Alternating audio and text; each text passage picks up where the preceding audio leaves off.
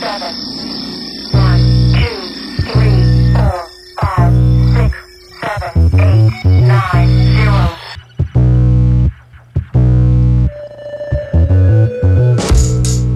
Hello, everyone. Hello. How are we all doing?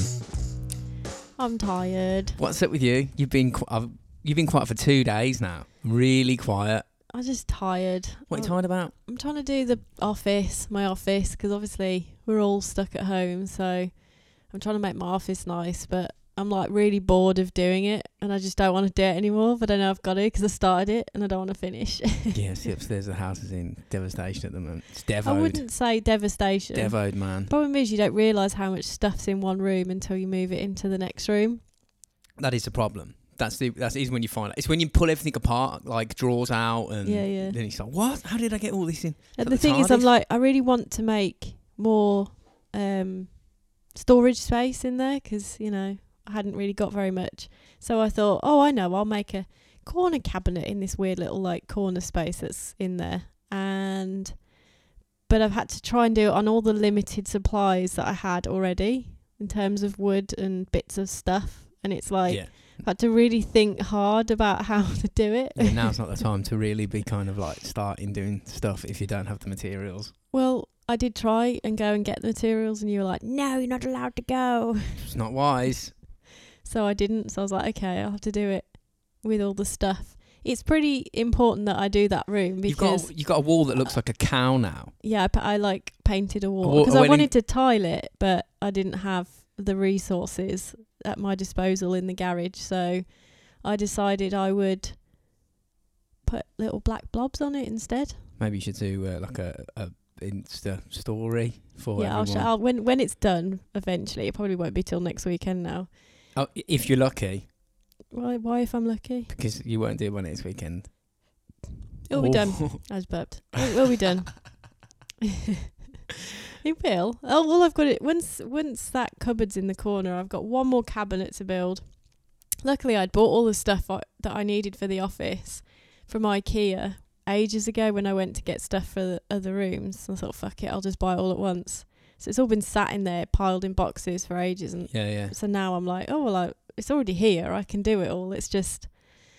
Do you reckon millions of people are doing like DIY now and then losing the will to live because of some people love it, but I fucking hate it. I rapidly lose the will to live whilst I I'm want to doing get it stuff done like that. a second after I've started it. Well, I do, Just but then I finished. get overwhelmed in my mind by the amount Yeah, you do. of You work look at the big picture instead of like a small localized area of the big job that you need to get done. You just look at the whole thing. and then I get overwhelmed and I just want to And sit. you're and I just- overwhelmed and stare at like the wall until you get to 90%. You're like, okay, it's 10% to do.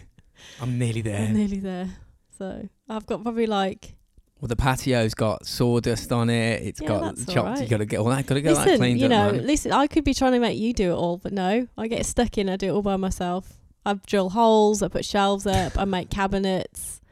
I do the paint. I did it all. You've just been sat on the sofa I've been doing looking things. at the TV. No, I've been doing things. That's what it looks like I'm doing, but that's not what I'm doing. I'm researching and editing things. Like, I mean, because this podcast episode is going to be slightly late being uploaded. It'll be uploaded tonight, Sunday night, but usually it's Saturday, Friday. But there's 2 more podcasts that I've edited and got ready today to go out, as well as this one that we're recording, and we're probably going to do another one at some point in the next few days. So there'll be hopefully 4, possibly, coming out in the next week. Yeah. To keep everybody's isolated ears going. Yeah, it's a tricky one, isn't it? The old isolation. I don't know, man. It's pretty fucking easy. Just stay at home. Yeah, well, because I still work, so it's not like I can work from home. So I'm still doing my work in the week. So that's not really like an opportunity for me to do anything different other than my normal work. Yeah. And then obviously the last couple of weekends I've been trying to get my office sorted, because the thing is, at the moment I'm just sat in the front room doing my work, which isn't healthy, I don't think, for anybody, because if I'm doing that all you day, want to do it on a every day. treadmill whilst eating salad? Well, no, if I do it all day every day, like I will get, I'll won't be able to separate work from home. That's the problem. So I've worked before for like months at a time from home, and I only didn't lose my mind because I had my office, and because my office was such a shithole, I had to sort it out, and now I'm like regretting my decision because it's taken me forever. Well, it's 2 weekends now. It's not even a big room, is it really? Yeah, but it's just like, because the Just need to room pull your was, finger out. the room was, shut up. I think you should come and help me. The room was like in a worse state than I thought. When I took everything out, all the paint had like was peeling off the walls. It So happens, doesn't it? it took me way more time to prep it than I hoped. I thought I could just like slap a new paint on and it would be. Thanks for the paint, by the way, Rob. You saved my ass with that. Yeah, absent Rob. Robbo, yeah, he dropped me. He bless him. He dropped it around, and he like hand sanitised the handle before he left. Can't be too careful. But yeah, Rob's taking it serious. He is. But yeah, so he's he got me the paint. But yeah, it's just taken me a bit longer than I thought, to be honest. Don't all these jobs do though, don't they? You start them and then you're like, oh, for fuck's sake, this is taking me forever. I don't like having them finished. I just need to get them done ASAP. Yeah, well, but then you just watch me. Yeah, but if I do it, you'll be like, no, don't do it like that. Do it like this. You can't say that's not the truth. Yeah, but you could have gone like, oh, I could come and help you paint or something. I've learned. You just sit there and watch, Well, or you don't come and help me at all. I've learned to keep away, because if I come in and try and paint, you'd be like, don't do it like that, do it like this, and I'm like, okay, that's why. Yeah, what's wrong with that? There's nothing wrong with it. You like it, then your way. That's fine. Have you got any shout outs? You didn't look. No, I didn't look. Neither did I, to be fair. But I had some from last week. Ryan O'Donnell and his mum Lorraine. Hi, Lorraine. Hi, Ryan and Lorraine. And Duncan Sayers is alive. Yay. I think you could probably call him the official pandemic survivor #1 in the robots camp. He's had it and he's come out the other side. Did he definitely have it? Did he get tested? Or Don't think yet. I'm not sure, but it's probably safe to assume when speaking to him and he says, like, this is nothing like I've ever had before and it's completely different. And yeah. I think a lot of people say that, from what I've read, that that the cough is just like nothing that they've ever experienced before. Like in terms of like what it feels like, the cough, like you can tell it's different. Mm-hmm. So I think if you feel like you know you've not felt that way, it's likely that it's something that you've never felt before, which is obviously well, it what will this be. is. Yeah, that's it. Yeah, hectic stuff. So if anybody wants to know what that's actually like and how to get through it and what to look out for, hit Duncan Sayers up and get him on Facebook and all the other social media. I'm sure he'll enjoy talking to random strangers about how to survive deadly diseases. If you want to get us on our social media, you can. That's Robots for Eyes podcast, pretty much everywhere. I can't think of anything else to say before we get into our episode. Anything else? No. Cross your mind? No. Someone coming off their services to do your office for free? Yeah. As long as you're in a hazmat suit. Yeah, exactly. I'm like secretly like wishing Rob would just come around and do it for me, but of course he can't because, you know, he'd be here doing the podcast if he could. Indeed. So damn it, I have to do it. So Rob's podcast is about 10 minutes long. He did it on his phone, so that'll be out during the week, probably Wednesday or something like that. Just yeah, I mean, questions. obviously, you know, I think everyone will be understanding that it's a little bit tricky. Yeah, it's fine. It sounds fine. It's going to be, like, it should for be us sound. to be together, and I'll definitely try and figure out a way of link with Rob. Yeah, to link with Rob, like, so he can like either call in or Zoom or Skype or any of those things. See which one's the best. Yeah. See if we can get a good, decent quality in the record on his voice. It sounds fine on the phone. There's nothing wrong with it. I've put it up. It just sounds different, but it's fine. It just sounds different because it's not the same microphone. Yeah, maybe he could Oh, I don't know. It's difficult. He could just maybe stand outside and shout. Maybe he can come round, stand outside, and we'll give him a microphone. Yeah. Just stand on the other side in the freezing cold. Yeah. It's absolutely freezing today as well. It was freezing so nice last week, and now it's freezing. It's grim. Yeah, man. Fucking weather. All right then. Should we get on with it? Yep.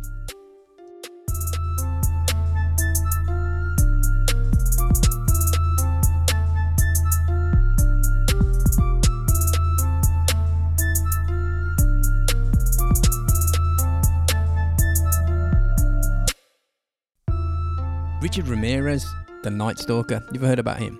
Nope. Have you ever done a murder episode with us? I don't think I have, actually. I'm just trying to think back. because obviously before I started doing them full time, Full time. I only did a few, didn't I? I did a couple of like random ones, and I did the Mothman. Yeah, so you're not So done them. no, I don't think so. This should be an eye opener for you. Have you listened to any of them before? Probably not. No. I must admit, if you're not into serial killers, why would you listen to an episode yeah, on I'd serial like- killers? I'm happy to find out and information on them, but I wouldn't necessarily go out my way to listen to Well, serial killers. today But you'll today learn. I will learn. So Richard Ramirez, I suppose we could call him an intravenous cocaine addict that burgled people's houses to fund his drug addiction. Because, yeah, I mean, that's essentially, I don't know if that's what his main goal was, but that's what he was doing. But he was also like a Satan worshipper and obviously a serial killer. And he used to shoot people, bludgeon them to death, he'd rape them, torture them, and also mutilate them. Nice. So you got Sounds spiffing. and he also practiced a spot of necrophilia. Oh, so he pretty much like he went and like Googled a list of bad things Didn't to do. Google, mate. It's 1985. And whatever you do before you Google, what do you do before you Google? go on into the library and have a look. yeah, looked on the library book. That's it. Yeah, And decided, what's the worst things you can do, and he found a list and he did them. he's awful. He killed, I think, 14 people in pretty much 1 year. 1985. This was in like I think it was about 2 to 3 month period or some shit like that. It was pretty rampant when he did, and he didn't have specific types of victims. Like some serial killers or some murderers will go for like women or children or whatever. Yeah. Nah, anyone he wanted, didn't matter, male or female, young or old. Just went for it. Yeah. And he didn't really, it seems like he didn't really plan anything. He didn't really care too much for evidence. I just got that impression that this was real haphazard. And it was just a case of police weren't catching up with him because he did it so quick. There's obviously going to be a bit of a lag. And they caught up with him pretty quick. He also used his fists. He used his hammers, machetes, guns, a lamp, electricity. Is this to kill people? Yeah. Right. Yeah. His fists. Yep. Just beat people to death, electrocuted them. He's one of the most evil people I've ever read about because like some serial killers or some like murderers, characters that we've covered in this podcast before, they do like the most crazy evil stuff. But they have like some instances they'll have a family or they'll look after children. There's a shred of sort of decency, of humanity in them. But this bloke, it doesn't seem like there's anything there at all. He was just a complete wild card murderer. And he used to pray to the devil for protection before killing. Oh, God. Pray to the devil. Jesus. Yeah, man, full on. I've got a quote from him. So, I've never heard that before. What? Pray to the devil. Isn't that a bit of like a worship, pray, worship? whatever. Yeah, I was going to say because you pray to God, you don't pray to the devil. What do you do to the devil? Then you just have a You quick. worship the devil. People go to church on Sundays for Sunday worship. Yeah, but it's. I don't know. Maybe I'm wrong. Just had a word with old Lucifer. That's what he did. He had a little chat. Little tinkle in his ear. I found this quote from him, and it'll sort of let you know what you're in for. He said, "One time I told this lady to give me all her money. She refused, so I cut out her eyes. I would kill someone, take a camera, set up the timer, sit them up next to me, and then take pictures together." Your face. What? I know it is pretty crazy. And what we usually do when we do these serial killer pods is we have a look at their sort of their early life, their childhood, and see if there's anything that could potentially Have caused the craziness. yeah Caused the crazy. cause the crazy. So we'll have a look in his at his childhood. He was born on the 29th of February 1960 in El Paso in Texas, and he was the youngest of 5 children. Born to Julian and Mercedes Ramirez. Julian. What? What's funny about that? What are you laughing? Isn't it? Was that what Julian? Is that like Spanish for Julian? Julian. Julian, yeah. Yeah. Mercedes. Oh my God. What do you mean? Oh, look at you being a judgy judgo. She's called Mercedes. I bet she breeds I serial mean, killers. what? Like, She does. who names their kid after a car? Mercedes' mum and dad. Yeah, true. They did for a start. They were both Mexican immigrants, and they were working really, really crazy, long, mad, hard hours to support their 5 children, which is Why did she have 5 children? Because she just loved the feeling of being pregnant, man. She just loved I just it. don't get that. Oh, we're really struggling to pay for these 3 kids. Let's have 2 more. That'll make it more fun. The Julian was an abusive father, obviously, beating his wife, their mom, and beating all the kids regularly. And interestingly, all of Richard Ramirez's siblings suffered from some form of mental or physical issues, ranging from learning difficulties, like breathing difficulties, to a disease called Collier's disease, which apparently causes your bones to grow all like fucked up and deformed, which can cause permanent disability. So what? So first of all, they decided to have 5 kids. That's fine. Even though You can have 5 kids. They kept knocking out kids that had deformities and abnormalities. Clearly, your genetics ain't working together. Hang on, there's speculative reasons. You sound like Hitler there. Your genetics are wrong. You know, Not eugenics. wrong. Is their genetics don't mix well? Clearly. Well, there's some speculative reasons as to why that was the case. And at the time when Mercedes was living near El Paso, the United States were conducting atomic bomb testing in the New Mexico desert, right? And the radioactive fallout got blown over El Paso on the reg. Now, we know this happened. This was before the kids were born, or she was pregnant with the children.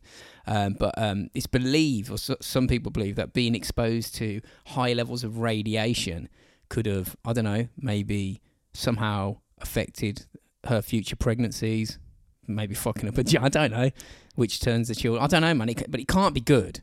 I mean, I don't, being exposed to radioactive fallout from atomic weapons. I suppose it depends on the level of radioactiveness that she was exposed, or they were exposed to, because what you're saying is it's changing their DNA on a genetic level in order to completely cause so many issues in future pregnancies. I understand if she was pregnant at the time. It just fucked her up, and then she passed that fucked upness onto her kids. I mean, cattle, water, crops, everything like that was contaminated all the time. So they knew it was a thing. And there was another issue which I think is probably more poignant in relation to Ramirez's development, was that his mom Mercedes, when she was pregnant with him, worked in a boot factory mixing chemicals used in like the leather tanning and stuff, like benzene, xylene, and mash your kid up zine. There were loads of zines flying around that we know you're not supposed to be around without breathing apparatus, and she was pregnant, and also, to make matters worse, when he was born, he suffered your standard issue serial killer head injuries. He suffered his first one when he was 2. Now get this, mate, he climbed on a chest of drawers that fell back on him, proper comedy YouTube style, and it knocked him out for 15 minutes. Right, that's extreme. Knocked a kid out for two. Yeah, UFC fighters get up quicker than that. Yeah. And he had 40 stitches on his dome when he was 2, and again when he was 5, he got knocked out by a swing in the park, and because of that, he was suffering from epileptic fits until he was we think until he was a teenager. So it wasn't like he had epilepsy for a period of time. It doesn't have it for the rest of his life. Well, he kind of went off the radar a little bit in terms of healthcare. When he was just like, fuck it, I ain't going in. Yeah. When he was doing what he was doing, he wasn't really being like checked out or anything like that. But other than I suppose the damage to his frontal lobe and the fits, he was a healthy lad, hyper aggressive and quick to snap, but otherwise healthy to all intents and purposes. Ramirez, he had mates at school. Mates, maybe, I don't know, you'd call them mates. He kept himself to himself. He was a reasonable student, but just couldn't be arsed, basically. If he applied it, it's like everyone really, that, innit, I suppose. Average intelligence, you can do well at school if you can. If you really try hard. If you're interested in it, the main thing is boredom. Yeah. And when you've got 2 bangs to the head and you're crazy. And your mum's huffing mash your child up zine gases, it ain't going to maybe you're not going to be applying yourself. He did like American football, soccer, more bangs to the head, obviously. Wait. Soccer or American football? Well, American football, but they call no. They call our football soccer. Which one? The American football's the one with that like rugby shaped ball. Yeah, no. Isn't that not what we call isn't that what we call soccer? No, they call our type of football soccer. Fucking Yanks, man. American football. So American football's the one where they like Why do they have they bang the each other Super on the Bowl heads world all the time. Yeah, that's why Ramirez is doing it. But why do they have Super Bowl world champions when everybody that's in that, is it the league? I mean, that's completely out of I've school. no They're idea. shouting at me now. But they're all from America. You can't be isn't that like a domestic champion? Where was the national team entry from? Fiji? Or, Yeah, you know, I mean it's it's just domestic, it's isn't it? domestic. It's all USA states, isn't it? But if our FA Cup over here, Football Association Cup, if that was, we could call that the World Championship, and then you can have like, I don't know, fucking Liverpool as world champions. Yeah, because I Brazil think would be like, what the fuck? because I don't know. I mean, yes, there are countries that I know there are teams in the UK that do American football, but in that kind of league, I don't really know if it exists that much outside of the US. I don't think it does. I think it's like pretty like It's American it's a because it's domestic quite sport. it's a very dangerous game. Is Super Bowl football? The closest Is it American football or is that? that's yeah. Super Bowl is American football. Yeah, You is can it? Oh God, or is that Is it baseball? is Which is that one that we baseball? saw in New York. we saw baseball? But I God, that game went on forever. oh wait no, Nothing when we happened. watched the Super Bowl, is that football? yeah, Yanks Super help Bowl us is out. football. It's Yanks. They'll be like limeys. Yeah, it's football. Yeah, we watched. Yeah, it's like It's rugby with it pads. happens around my birthday, Oh, doesn't it? jeez. Like 1st of February, because when we went to New York, it was on that Is it night, there? I don't know. and we Can't watched remember. it for like 10 minutes. And I'm like, oh, Yeah, boy. they asked them how long the game was, and they said like 40 minutes. It went on for 3 hours because they just kept stopping. But I was then like, also what the fuck's that going on? baseball game we went to see in the New York Yankees was like went Must on have had forever. about 8,000 pints. I was And like, and where it- am I and going? it When's kept it? pissing it down. Yeah. We had to stop and start. It was like, oh, for fuck's sake. It was Yeah. so hot as well. So there we go. So our little sport rant. Yep. He liked American football, Ramirez, but apparently during one game was at the end or whatever, doesn't really matter. He collapsed and had a fit, epileptic, just started spazzing out on the floor. Coach saw him and was like, "You're out. Can't do that no more. Can't risk it for a biscuit." Oh, so he liked playing, not Yes. just watch it. Right. Oh right, yeah, right, yeah, he right. loved it. So basically, just booted him out of the squad because of the implications of letting him run around with a banged head, hitting his head more. I suppose it's not Yeah, advisable. that's the thing. It's a very like, a lot of like banging of domes in there. I don't think it was a turning point in his life. Like it wasn't going to be his career, but it definitely affected him because it was an area of discipline and focus. From my reading, it seems that without that, he started to stray. That was sort of something that potentially kept him grounded. Whether it would have done it for the rest of his life, I don't know, because being Richard Ramirez and banging your head as part of a game is... My cat is constantly attacking us. He's literally pulled off my headphones. And so when he was 10, because he's obviously starting to stray from football, he started smoking weed. And a little bit creepy this was. He started sleeping in cemeteries to avoid his dad's violent, abusive attacks. So why the fuck a cemetery? Peaceful. Yeah. Like not that many people in there, I guess. Quite like you can sleep without being like moved. True. If you like sleep on a park bench or somewhere in a shop doorway, they're going to be like, sling your hook. Yeah, maybe. You walk through a cemetery, it's pretty like... I suppose we're looking at Quiet this in there, in isn't it? hindsight. Once you get through the story, the knowing that he slept in a cemetery when he was 10, you'll be like, nah, it wasn't because it was peaceful, because he was getting dead people erections probably. I suspect. But he was attending Bowie Junior School at the time, and because his older brothers had learning difficulties, they'd get home tutoring. So, like, a teacher would come round to Ramirez's house when his mum and dad were out at work. Did they all have learning? Yes. Including him? Yeah. Well, he had mental issues because he was banged on the dome, and they all had some form of... They weren't right in the dome. They got some definite Swede problems. Sweet issues, yeah. Yeah, Swede issues. So he'd have this teacher that would come round and just teach him little bits and pieces as much as he could when the parents were at work. And also, the teacher would give him a finger or two because he was a child molester. Oh, no. I know, it just gets worse, right? So he's basically got an abusive home life, and then usually like kids that have a terrible home life can go to school for some like safety Yeah. and escape. But this poor kid goes to school and then gets fingered by his fucking teacher as well. Well, we don't know if he got full-on Epsteined, but he definitely saw it. He might have been saddled, but he definitely witnessed it happening to his brothers. He didn't admit whether it happened to him. I suspect it probably did. I mean, why wouldn't it? Why? Yeah, like. But it's interesting that you said poor kid at this point, because this is what I try and do. I try and like not necessarily frame this as a as an innocent person turning into a monster. I try and say it as it is. This is what happened to him. And at this point, yeah, you can say poor kid, but there's a point where you're like, motherfucker. Well, but Should've yeah, I hit mean, him with a brick when he was at that the end poor of the kid. day, you got to think this is just a young kid at this point who, yeah, he might have some like behavioural issues, but he is innocent up to a point, really, because at this point, because all he's doing Totally. is living a life of abuse, both at school or witnessing it at school, or actually being party to it at school and at home. So there isn't really any respite for this guy to, like, you know, have any kind of normal life. Yep. Like, that's not, so you know, yes, it's from, I'm guessing, from whatever he's done later down the line. At this point, he's just like, Poor kid. At this Yeah, point, yeah, poor at kid, this yeah. point, yeah. Something like, to sort of sum it up, his dad's beating him. He's got a child molesting teacher raping his disabled brothers in front of him and possibly giving him a finger or two. He's got epilepsy. He's got brain injuries. He's taking drugs at 10 years old, and he's sleeping in cemeteries to hide from his abusive. So he's sleeping rough, basically, yeah. Yeah.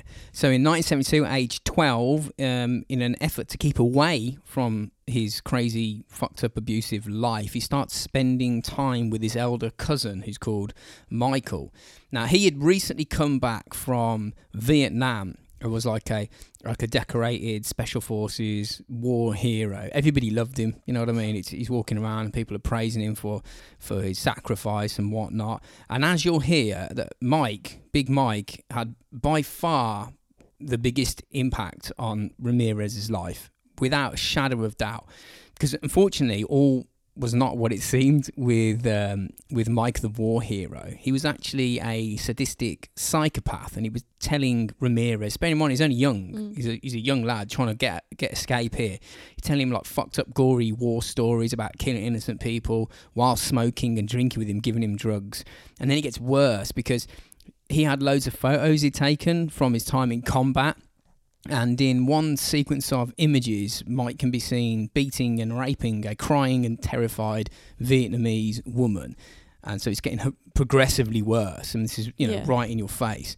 And the last photo was apparently of Mike holding up her severed head, right? Whilst Jesus. his cock was in her mouth by the sounds of it. Oh, God. And so photographs of his cousin practicing necrophilia on a woman that he's killed in combat. And this is shit that's going into his... And an innocent woman as well. Completely innocent. Terrified. I mean, there were other pictures. You know what I mean? It's crazy. And like, I'm sort of... It's obviously pre-internet days. Anyone can see anything on the internet these days. And we're all probably slightly desensitized to this kind of stuff, because more than likely, whether you want to look at it or not, you've seen something like that on the internet. But back then, this is, you know what I mean? They get a jazz mag from the news agents, and it's got a woman's nipple in. That would fucking blow his mind. You know, that's the kind of level of exposure to shit he's seen. And then he sees this.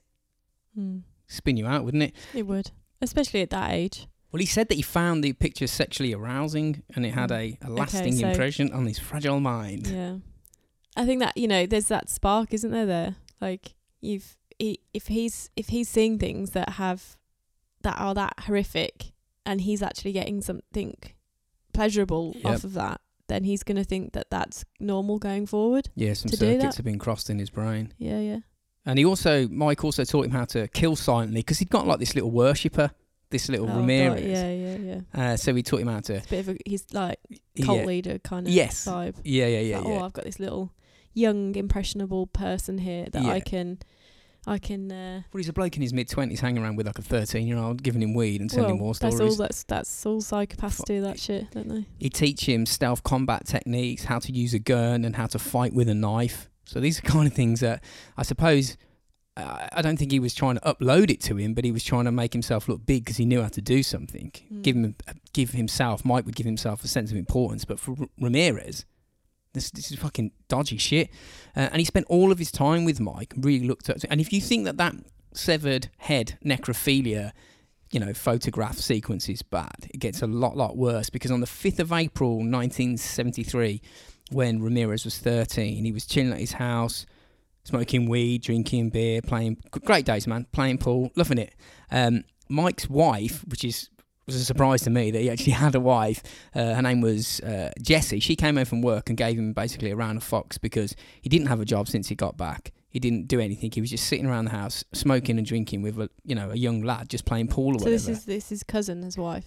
Yeah. It's Ramirez is hanging around with Mike, who's the war. And Mike's wife. Is giving him a bollocking.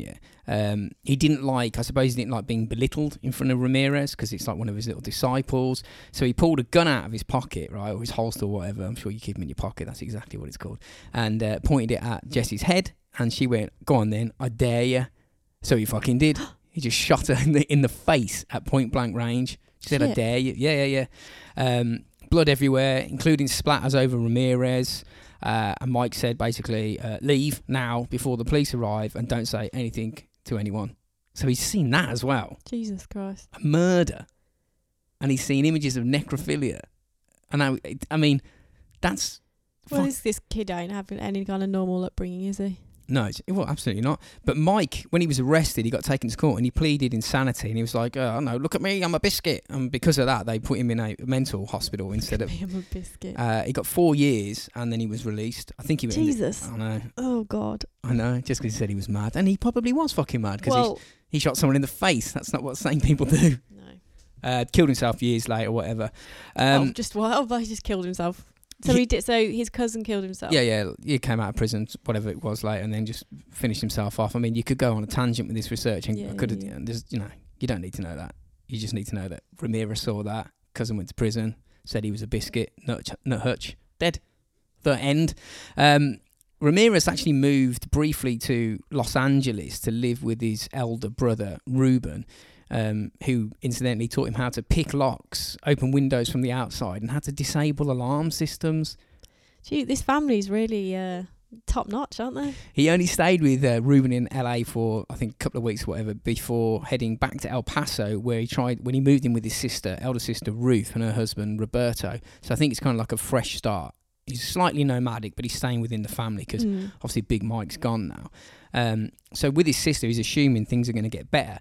But they don't, because Ruth's husband, Roberto, was a peeping Tom and used to take Ramirez out at night to stare through windows. What the fuck is wrong with these people? it's like this poor kid, wherever he seems to go, he just learns one more new terrible skill. Yeah, it's like everyone's sort of uploading all the information into him to... It's like, it's not just like, okay, I'm just, like, he's already got his own set of issues. Not only does his fucking cousin teach him about necrophilia and shooting people in the face, he then goes to his brother who teaches him to like pick locks and look at, and open windows from the other side.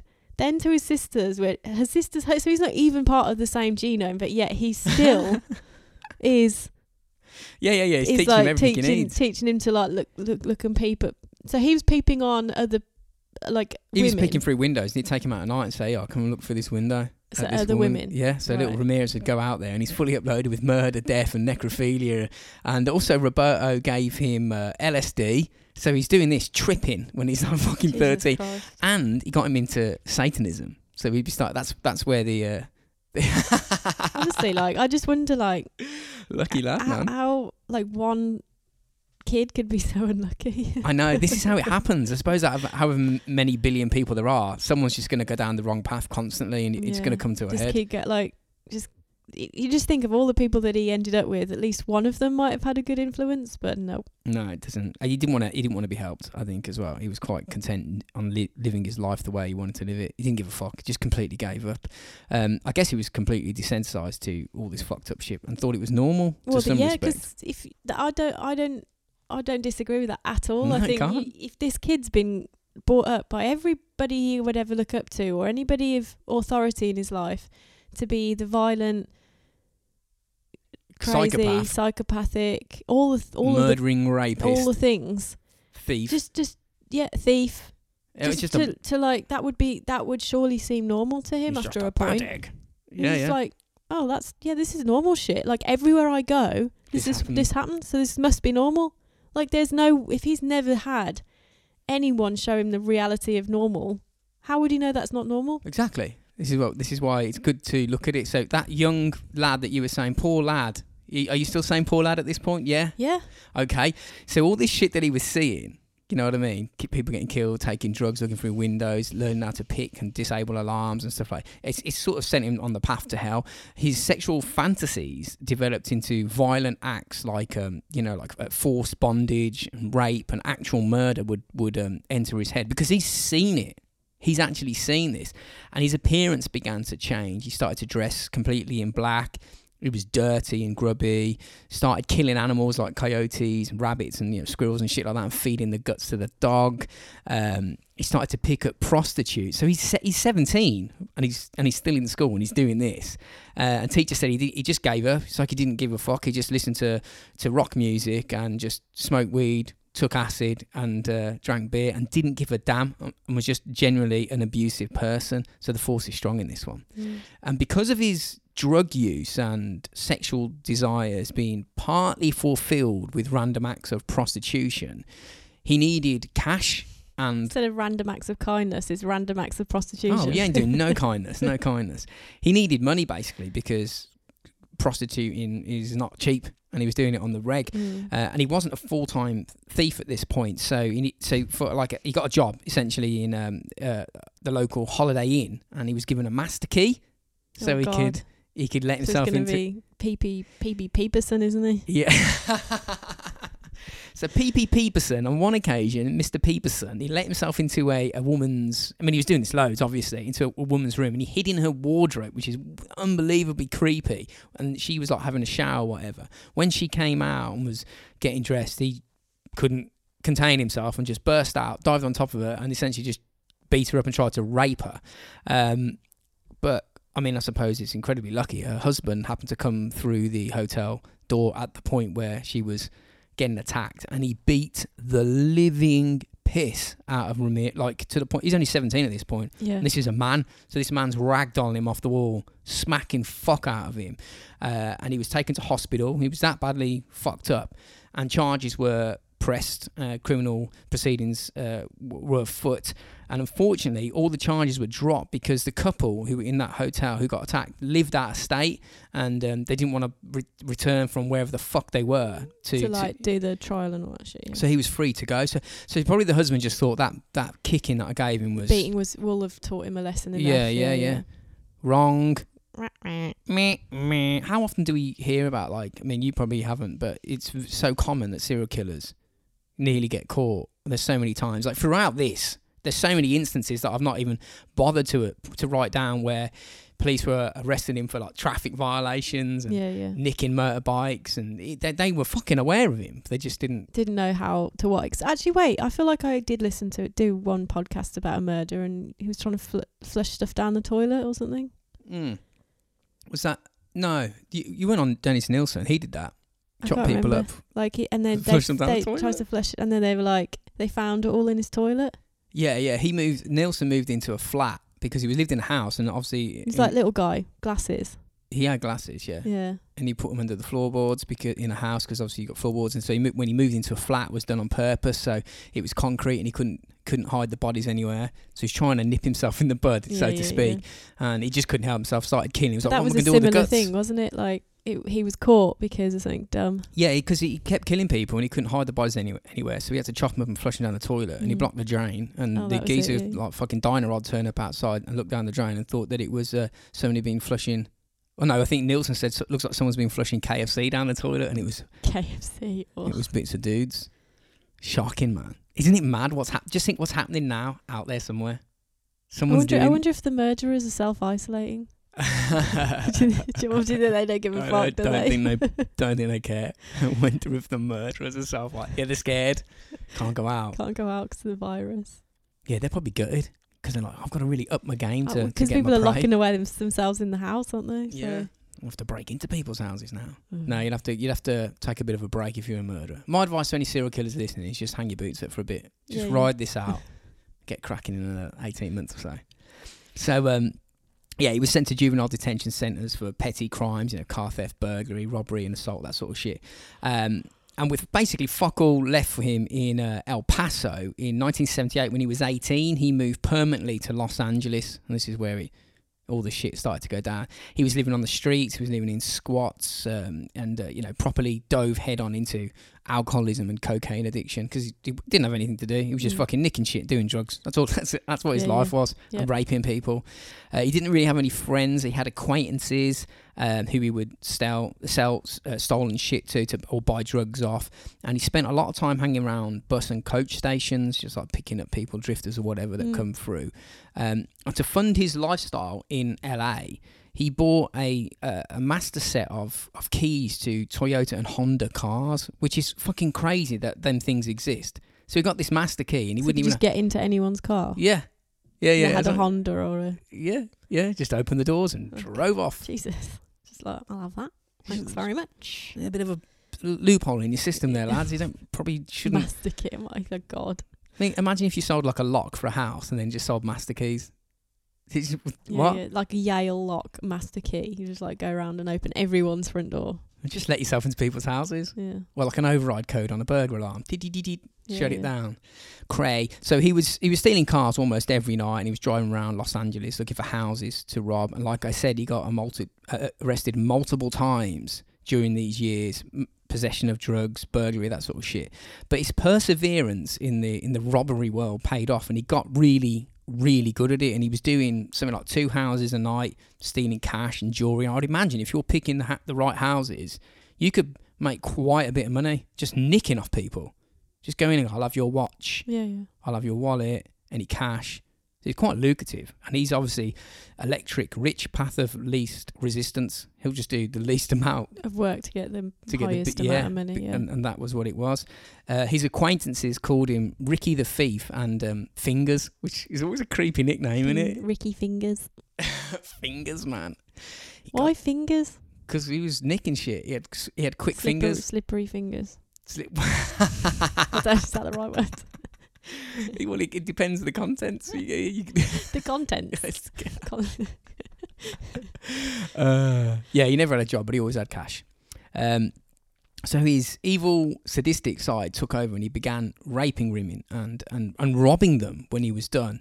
In 1983, when he was 23, he got sent to prison yet again for car theft, and he got balls deep into Satanism in prison. He actually, I think when he got out, he actually met Anton LaVey, who was the author of the Satanic Bible. So he was deep into this. This was part of his identity. But he seems like, from his upbringing, like he's a bit of a follower, like anyway, like to be part of something, like like to follow his cousin around and his and his brother-in-law or whatever.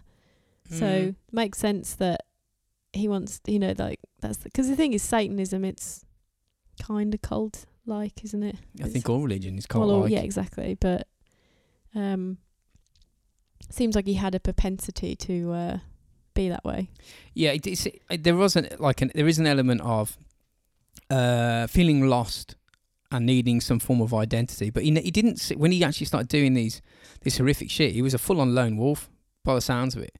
Yeah, but yet still wanted, still following something. Yeah, of course. That's not necessarily a bunch of people. He's following cocaine, but needles. But he's worshipping, isn't he? Yeah, Satan, as he goes. Oh, absolutely. Like quite regularly. All the fucking time. Wait until you see what he does. It's awful. So in 1983, Ramirez has basically cut all contact with his family off entirely. He's not talking to them. I don't think he was doing it on purpose. I just don't think they were on his mind. He was just all fucked up. Yeah. And so his elder sister Ruth travelled to LA from El Paso to try and track him down, to try and say, what the fuck's going on, man? And she, they're all concerned. His entire family's concerned. Ruth finds him living in a squat, grubby as fuck, half homeless essentially. He'd completely let his personal hygiene go to shit. He was dressed in black, full-on alcoholic. His teeth were rotting. And just for good measures, he was obviously injecting cocaine directly into his veins. That's going to be fucking crazy, that is. She was begging him to come home. She was like, something bad's going to happen. Rich, you've really got to come home. And he was reassuring her, going, don't worry, nothing's going to happen. I'm protected down here. And she was like, who's protecting you? And she went, Lucifer. Satan himself is watching my back, and she sort of fucking fixed up, looked smart, and turned around, left, realised it was a lost cause, and then the shit hits the fan, and we're gonna have a look at his crimes after the break.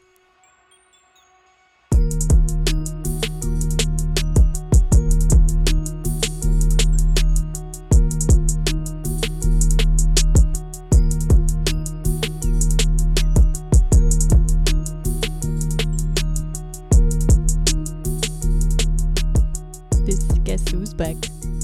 So Back again. it's a What's his name? Richard. Richard's back. Tell your friends. It's a bit of a crazy build-up, and so are you now saying, poor young lad? You can see how it changes and how, like, paths in life, if they converge in one direction, you're incredibly lucky. He got put on the wrong path for sure. I don't think that's his fault necessarily. But surely there's something in his mind that could have stopped him from being like that. Empathy, knowing morals. And the thing is, empathy is, I think, from what I've heard, empathy is a learned thing. It's something you learn. But yeah, I mean, if he's not been brought up in a situation where there is in any way empathy for anybody, I mean, I don't know we didn't really say much about his mother, but clearly his father didn't give a shit about him. His teacher didn't give a shit about him. His cousin and his brother and his sister didn't give a shit about him because they all allowed this stuff to happen to such a young child. Like, it comes to a point where, like, when you're, say, I don't know, between the age of 10 and 15, if you start to, where all the bad shit was happening to him, if you feel like some next level murky stuff going on in your life, you might retreat in and just be quiet and withdrawn and an introvert anyway because of the bad shit that's happening. Until on the external side, the teachers could see that and go, he's probably fucking given up. We'll just ignore him. But really, that's the time to engage him. Well, the thing is, you're saying you've from a up to a point you sort of started the story when he was about 10 years old. Yeah. But you probably, got to remember that if his life was abusive before, yes, yeah.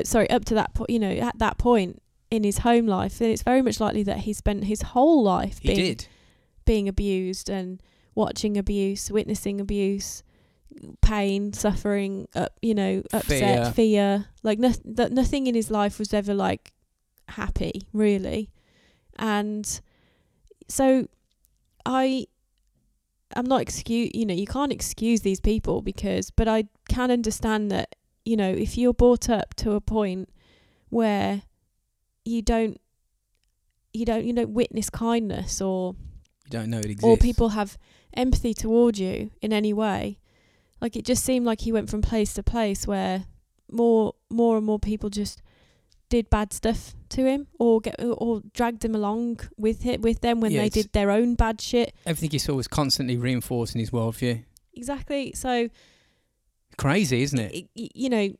A mind that, like you say, more often than not, these people who have terrible, do these terrible things in their adulthood tend to have terrible upbringing or have witnessed terrible things in their younger life, in their formative time. And it's kind of like when we was talking about the feral children and without human interaction and the teaching of language and those social skills, they become completely unable after a certain point. Now you got to think that's the same for any child that's coming from an abusive relationship, an abusive upbringing, and they're probably lacking in some of those social skills where you are taught to be empathetic toward others and you are taught to have a nice time. And this poor kid, he's just like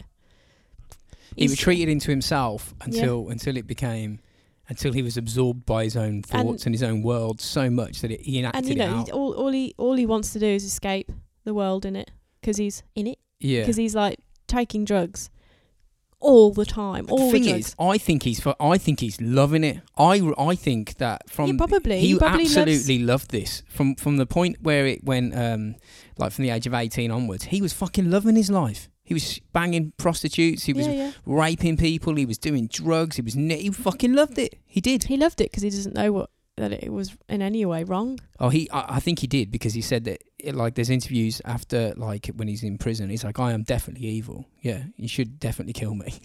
Yeah, he knew and it was wrong. he knows. But it's like he knows he's evil, but then he also probably doesn't know how to not be evil. It's all he knows. It's all he knows. Being evil and having evil around him is all he's ever known. So even when, his sister does come to help him out and say, look, I'm here. I'm here for you. I'm here to help you. He rejects it on all levels and says, nah, I'm fine. The devil's got my back. Like, the only friend he has really is the devil. The devil. Yeah, the devil inside. Like, that's it. Like, that's his only friend. Yep. So do you want to get into some of the evil shit that he's done? Okay. No attempt to hide any of this stuff. He'd just break in. He wasn't like some murderers that conceal. It wasn't stealth murder. No, he just smash through windows, do whatever he needed to do, nick whatever he needed to do, and then leave like a maniac. And didn't give a fuck. He's like a whirlwind. Yeah, he didn't care. He just didn't care. He didn't care. He didn't plan for the future. He just didn't get. He was just a mad, lived for that moment, lived for that hour, smackhead, just going around doing all crazy stuff. Now I'm going to add this here. I've read in a few articles that I think it was around February 1985, he molested 2 young children, 1 female and 1 male. I think the youngest one was about 6. And he also kidnapped a young girl, like in between some of these murders.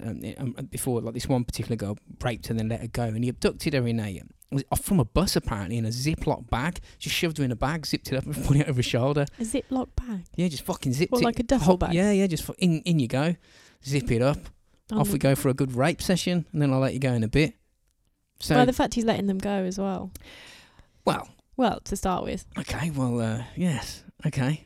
Yeah, bearing that in mind, because on April the 10th, 1984, off of his tits completely, Ramirez abducts and murdered 9-year-old girl called Mei Luang in a basement of a hotel where he was living in San Francisco. So no home invasion, just, you'll do, come with me. He beat her, raped her, stabbed her to death before hanging her body from a pipe, like in one of these like basement plant area things, like posing it deliberately. Very satanic. He wasn't convicted of that crime until a DNA match got him 25 years later in 2009. And there's also, it's quite interesting, there's further evidence from that crime scene when technology had obviously were able to analyse the evidence in greater detail. It turns out there was an accomplice. He had an accomplice with him, at least on that very first murder, who was also a child at the time. So he's like turned into Mike now, isn't he? Yeah. Because he's like, hey, kid, let me show you all this shit. Yes. Yeah. So the suspect wasn't named, and apparently too much time had passed to warrant prosecution. And I'm thinking, really, is it? It might be like a 10-year-old kid who's participated in a murder and rape of a 9-year-old girl.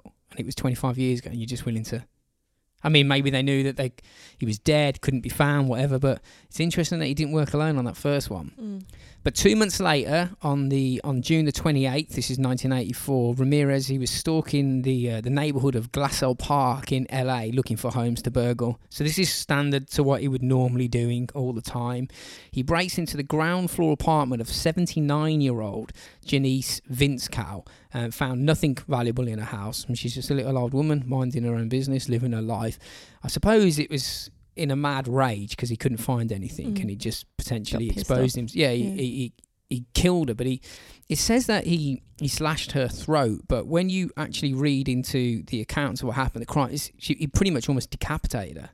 So he was hacking at her, at this poor woman's throat. He was repeatedly... It's like frenzied. Yeah, completely, because he was repeated stab wounds, and her body was slashed and mutilated. And unfortunately, he got a little bit aroused whilst he was doing that, as you do, murder boners, and had a little go on her corpse after she departed this mortal coil, ransacked the house, and then left. Her son found the body the next day. Imagine going around to your mum's house, and you can't imagine. No. You can't imagine, can you? Well, not because that would have been messy. Yes. Yeah. Pretty much decapitated her. shocking. Police found a bloodied fingerprint on the window frame, like because he took one of them like insect fucking screens off or whatever, and broken through that. But they had no searchable database to compare it to run a check on. So they've got a fingerprint, but they had nothing to. So they had nothing on. He wasn't in the database. He was, but there wasn't a database, so to speak. It was. They couldn't do a mass search in 1980. Really, that they couldn't, not back then. There was no computerized system where you scan it and go, "Is there a match?" Oh, really? So it relied on manpower. So he was in the system, but they were fucking swamped. Think how many fingerprints are in there. Yeah. So unfortunately, he was sort of. I wouldn't say he's getting away with it, but they catch up on him. It does start to technology does catch up and get this fucker in the end. So there's a pause in the murders for nearly a year where he's obviously continually injecting coke, he's burgling houses, probably raping people. In all fairness, he may have killed other people, but there's no crimes that tend to fit his. But he was so random anyway. Yeah, you said at the start, there was no specific way he'd go about doing it. He'd do it differently every time. Yeah, he could have been killing people, and it was, you know what I mean. They just don't know, because there were several serial killers similar in methods operating in LA when he was as well. It was like a mad serial killer time frame. Then it was just going off. So he was living on the streets, and he was spent time on Skid Row, and also in the Cecil Hotel where Alyssa Lamb died. Have you ever heard of her? No. Alyssa Lamb was, I can't remember what year this was. You've probably seen it. It's like when you go, you look for like creepy footage on the internet.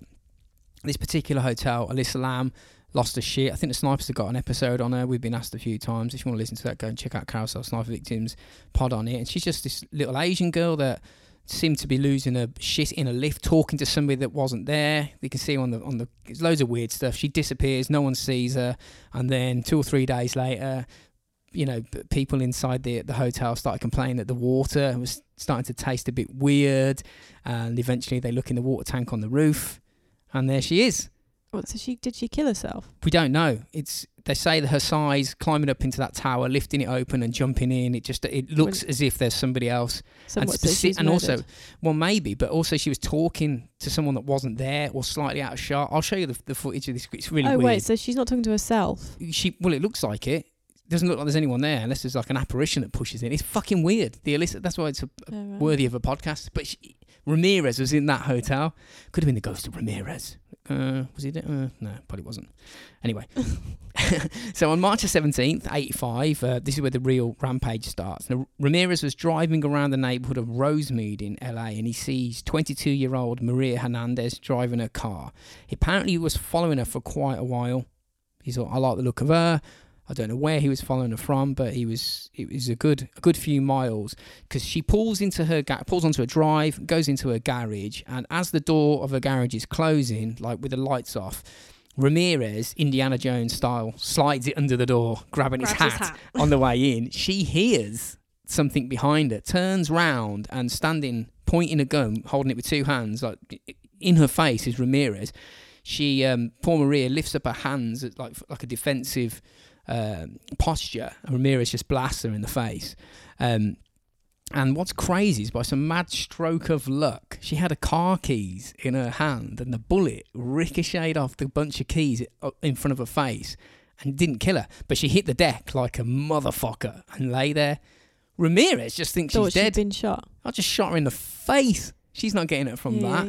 Yeah. So he steps over her and enters the house where her roommate. Now, I'm pretty sure I've wrote her name down wrong here. I think her name was Dale Okazaki, I think. Dale? Yeah. I think I've wrote it wrong because that doesn't sound right to me. No. But anyway, she'd heard the shots and was hiding, I think, in the kitchen. She was like ducking down behind a cabinet. And when the door opened and Ramirez came in, she poked her head up to have a little look, and blam, he sees her and shoots her in the head. She's dead. She's dead. Yeah. So he then ransacks the house, takes whatever he wants, pretty much nothing. And then on the way out, he literally bumps into Maria Hernandez, who got up off the floor and was cowering in an alleyway behind the house. And he just let her live. We don't know why. Got no idea. He's like, fuck, I just shot you in the face and you survived. You can live. She didn't even have a fucking mark on her. I mean, I don't know whether he thought it was the devil's wish, Lucifer. Maybe, yeah. And he just fucking carried on walking. But an hour later, Ramirez, again driving around, pulls 30-year-old Veronica Yu out of her car in Monterey Park and just shoots her in the head, shoots her dead in the street, broad daylight. People who saw it said that she was following him and at traffic lights was going, "You're following me. What's your problem? Why are you following me? Stop following me." And he was like, I'm not. And she went, "Yes, you are." And he went, "Ah, fuck you," bang. Because he was. And she was just confronting him. He didn't like it. So he executed her. Yeah, Cray. It seems like he's got a very executional kind of style. Yeah, it's cray. Brewing. It's because there's 2 murders and 1 attempted murder in the space of an hour. Literally, the news reports obviously going mental, and they reported a curly-haired attacker with bulging eyes was on the loose. That's the coke for you, making it. And he was dubbed at this point the walk-in killer or the Valley Intruder, which are pretty lame names, in my opinion. Yeah. The Night Stalker's far better, isn't it? Although it's the middle of the day, so didn't you say it was broad daylight? Pretty much, yeah. So it's not really applicable. The Night Stalker in the middle of the day. So, yeah, the Day Stalker. He's the day-night tripper. So 10 days later, this is I've tried to keep in the periods in between these murders so you can get a sense of how quickly he's doing shit. So 10 days is quite a feasible amount of time to get some valuables, spend it on drugs and booze, and go on a bender for 10 days. And as soon as you run out, looks like I need to go back out again now. So I've kind of logged down the gaps in between so you can see that this is a almost continuous rampage.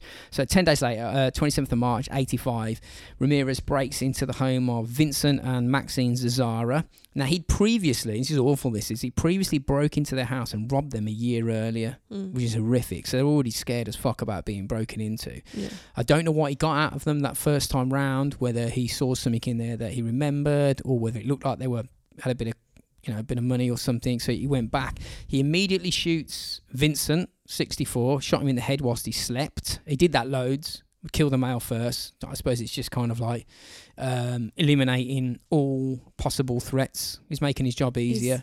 I suppose that first encounter with that male in the hotel. Yes. Just avoid that. Absolutely. Cost. Yeah, and like you're saying about Mike, he taught him how to fight. He's like, well, maybe he can handle himself. So he blasts old Vince and he's gone. His wife Maxine was asleep in the same bed. So he's crept into the rooms and he's just gone bang. And then she's like, what? So she wakes up to like her husband's head's exploding on the pillow next to her. Ramirez then beats the shit out of her, ties her up, and then demands that she tells him where all the valuables in the house were. As he's ripping the room apart, looking for the shit that she's said that she had, Maxine manages, I don't know how, but she manages to wriggle free and reaches underneath the bed for a shotgun that they kept there for security purposes, probably because of fear. Well, because they'd already been burgled at that point. Yeah, by him. So that shotgun's there because of him. Yeah. So she gets it out, and he's got her back to her. He's not paying her any attention because he thinks she's incapacitated, and he just hears click, and it wasn't loaded. Oh no. I know. It's horrible, isn't it? She was so close. Fuck. That really pissed him off because it could have killed him. So he shoots her 3 times in the dome. He rapes her, gets a carving knife from the kitchen, stabs and mutilates her, I'm assuming dead body at this point, rapes her a little bit more, and this is harking back to the quote at the beginning of the podcast. He cut her eyes out of her head and took them with him, and the eyes were removed after death, the forensics indicated, and the eyes were never found. So next level stress balls, man. So he's not really, that's the first time he's took a souvenir that we're aware of. Yeah Because that's a thing they do, isn't it? Yeah, it's the only time, I mean, I suppose like, but what, like souvenirs, I they don't have like people do nick shit. Serial killers will nick shit off you that's not part of your body and have that as like your earring. Yeah, but like, this is why take the eyes with him? Because she saw him. There's a few killers have done that. Was it Chikatilo, the Russian guy? Yeah, but so did that girl that he let go. Yeah, I know. It's a bit. He just doesn't. There's no like real. Because he's injecting cocaine like a madman. Yeah, he's just like he seems just really erratic. Like he's the way he's killing. Like it's not really. Although there is like obviously some premeditation. It's the act of a it's crazy not like, drug man. Yeah, he's not really like premeditating, Not thinking really. through what he's doing. He's just some of those like serial killers who just like they like meticulously plan. Yeah. I think Ramirez's extent was, tonight I've got no money, so I'm going to go out, I'm going to break into someone's house, and if I want to, I'll kill them and I'll nick their shit. That's about as much as the plan. He just seems like he seems extremely lucky at this point that he hasn't been caught, because mostly like serial killers will be being very meticulous so that they don't get caught. But he's just like, he just doesn't give a fuck. He's just like doing it in the middle of the day in front of a whole load of witnesses. Well, this is why I say that his rampage was two to 3 months. How did he get away from shooting that woman in the fucking park? Because there's so many people getting killed all the time. The police are swamped, underfunded. But like, did anyone like around them just think to stop him, or did not when he shoot? Would you stop someone if they pulled a car over? But people do that though, don't they? Like that guy on the bridge. Like that was killing people recently. Oh yeah. I suppose they just throw themselves at him, didn't they? Yeah, he was. It's all right. What? Someone's breaking in. It's all right. Not. It's just the post. I've lost my thread now. You saying a guy on the bridge? Yeah, like but people like ran at him, didn't they? And like sprayed him with fucking. Yeah, he was. It was Crockett. It was a kid. Kyle Wolf, wasn't it? He didn't really have what he said he had. That's why they attacked him. They called his bluff. This dude's just blasting people. Yeah, he's just like, fuck it, man. He's like, I need some cash. I'm just gonna go and like blatantly rob a place in front of them and just kill him for the fun of it. This is why it didn't last that long, because it would only take time for the police to catch up with him. But Vince and Maxine's son found their bodies the next day. I mean, because these are old people, aren't they? Police found a footprint from a pair of Avia trainers in the garden outside on the window. So this is valuable evidence. They've got a fingerprint now, and now they've got a boot print, essentially. On the 14th of May, so this is like a couple of weeks later, again in Monterey Park, he breaks into the house of 66-year-old Bill Doy and his disabled wife, Lillian. So he is generally picking on older people? Yeah. Yeah. Yeah. I mean... He's making his life easier. We should rename him Corona, shouldn't we? Yeah.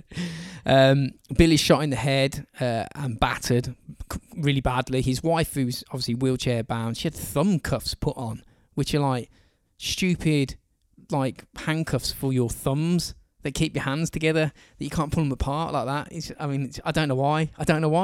He put thumb cuffs on? He put thumb cuffs on her. All right. I mean, I don't know why. Maybe they were just... Maybe that's all he had. Something he nicked from someone else's house. He just... some thumb cuffs. So, he then beat her the fuck up and he raped her. And Bill, who is Lillian's husband, who he shot in the fucking head, he manages to call the police. And there's this was called like a gurgling phone call, which alerted the police to some bad shit going down. That phone call saved his wife's life. But Bill died, actually. I mean, he'd been shot in the head. So he managed to shoot. He managed to call the police whilst having been shot in the head. You will be amazed at how many times this can happen in this. I was like, well, it turns out the calibre of gun he's using, but we'll get to that in a bit. Okay. So that was on the 14th of May. On the 29th of May, so a couple of weeks later, Ramirez steals a car and he's off on the prowl, and he enters the home of two elderly sisters, Mabel Bell, who was 83, and Florence Nettie Lang, who was 80. And Florence was also in a wheelchair. Again. So he's loving the old ladies. A little bit of a... Yeah, but he's raping these... he's necrophiliaing these women. He does not care about shit like that. Yeah, but he's picking old people. He doesn't care. That's what gets him off. He's not. That's what I'm saying. He's getting off on the oldies. It's not even the oldies. I think it's just abject terror, screaming, fear, and blood. It's got nothing to do with looks.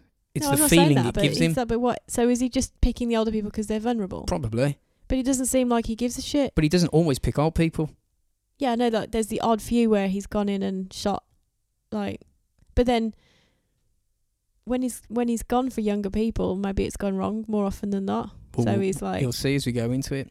But in Mabel and Florence's apartment, he found a hammer in the kitchen, and he hammered Florence basically half to death. He then overpowered Mabel, tied her up, and electrocuted her with a cord that he ripped the plug off just for the crack of it, just sparking her. Jesus. And he also bludgeoned her as well.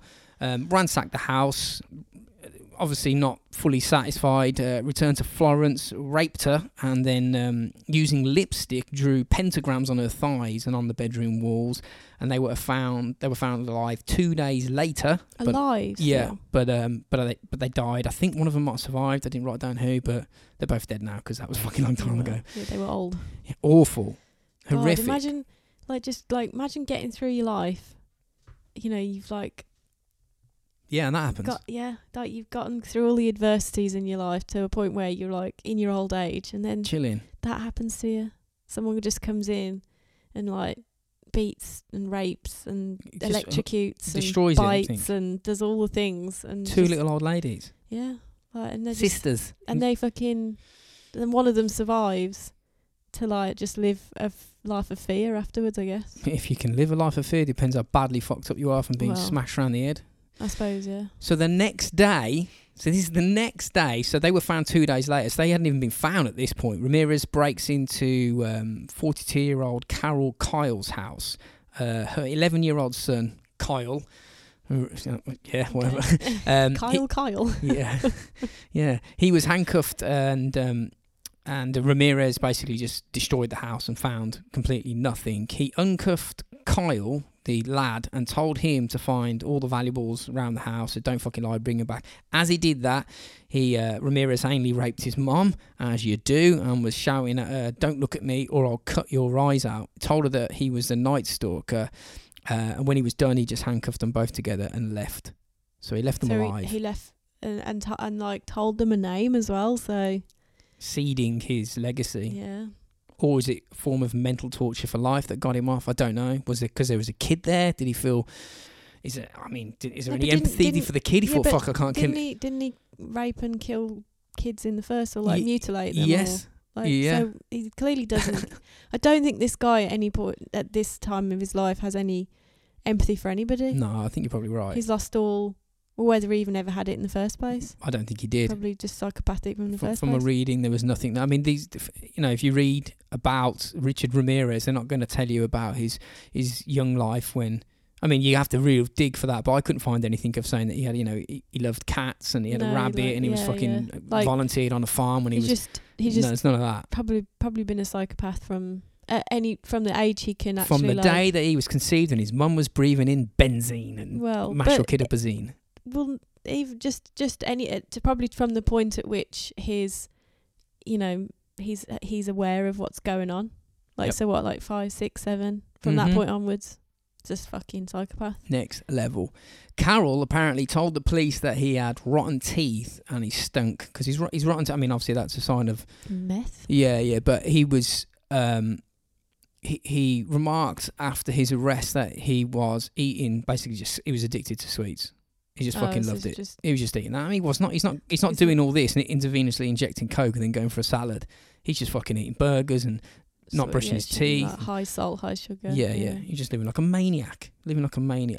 So that was what day was that? That was the 29th of May. No, that was the 30th of May.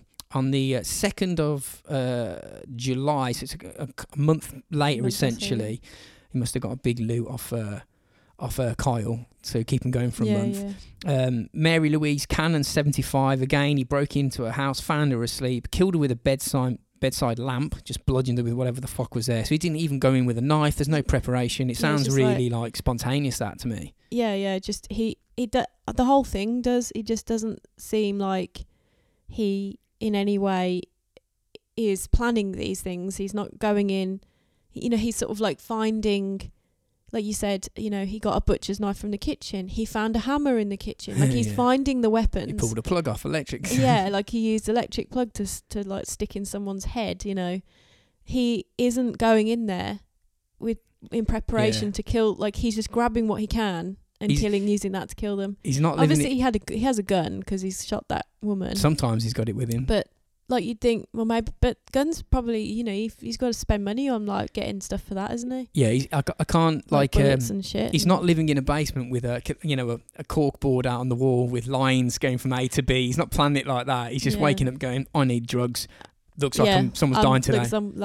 Looks like probably get a shag out of it as well. I think he seems to be like going in to rob these people, and he's so doesn't give a he so much doesn't give a shit about in what a- he's doing. He's like, I'll just kill him in the process. Yeah, like he's whatever. not just going, because you could probably like a lot of burglars, they'll like go in stealth like, get the shit they want and then go. They don't. But he's obviously getting a Nah. kick out of killing these people Yeah. in the process. That's what got him off. It's like it's all part of the same experience. It's not he's breaking in to get the money for the drugs, breaking in to get the money for the drugs and to inject, and also killing people and raping them. It's all part of the same thing. That's the experience, which is his life. There's nothing really. He's not like going train spotting in between doing this or stamp collecting. You know what I mean? He's fucking. That's what he's doing. That's what he's doing. This is his existence. That's like it's just like one like you say. If there's a gap in him doing, like of a month, it's because he's managed to get enough shit from that robbery to keep him going. Or he's continually like it's breaking his- into houses but not killing people, and they didn't like twin it to him, didn't get it, match it up with him, which is entirely possible because he's just nicking But the cars thing is, he probably spent. To me, it sounds more like he spent a month on the piss. on like high as a kite in some fucking Squat. somewhere, like Maybe. and just like like gurning for a month, and then he's like, fuck, I need more. There's probably Like, he's just feeding his addiction, not only his drug addiction, but his addiction to get off on killing people and raping them and doing all the things that he's doing. So 3 days after he killed Mary Louise Cannon with a bedside lamp, this is on the 5th of July, so 3 days later, it's not a murder, but I included it because it's fucking horrible. He broke into the bedroom of 16-year-old Whitney Bennett, right, and he battered her with a tire iron, so just like a big-ass fucking metal bar, essentially. He couldn't find a knife in the kitchen, so he strangled her with a telephone cord, which started sparking. And I think it kind of spooked Ramirez because he thought, as he was, banging to the devil, he thought that Jesus was resurrecting this girl with sparks. So he shit himself and left the house.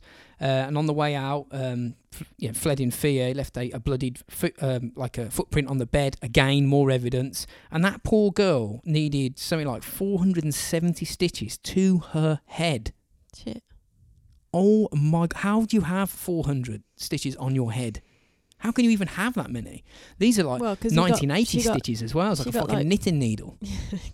90. It's not that long ago. We were born in the 1980s. Yeah, but no, I'm not saying that. I'm like, today's stitches is just like it's like Star Trek shit. Yeah, but it's like you get battered around the head enough times with a fucking tire iron, then there's no skin on her head. It's just all. It's like, yeah, it's probably like fucking horrific.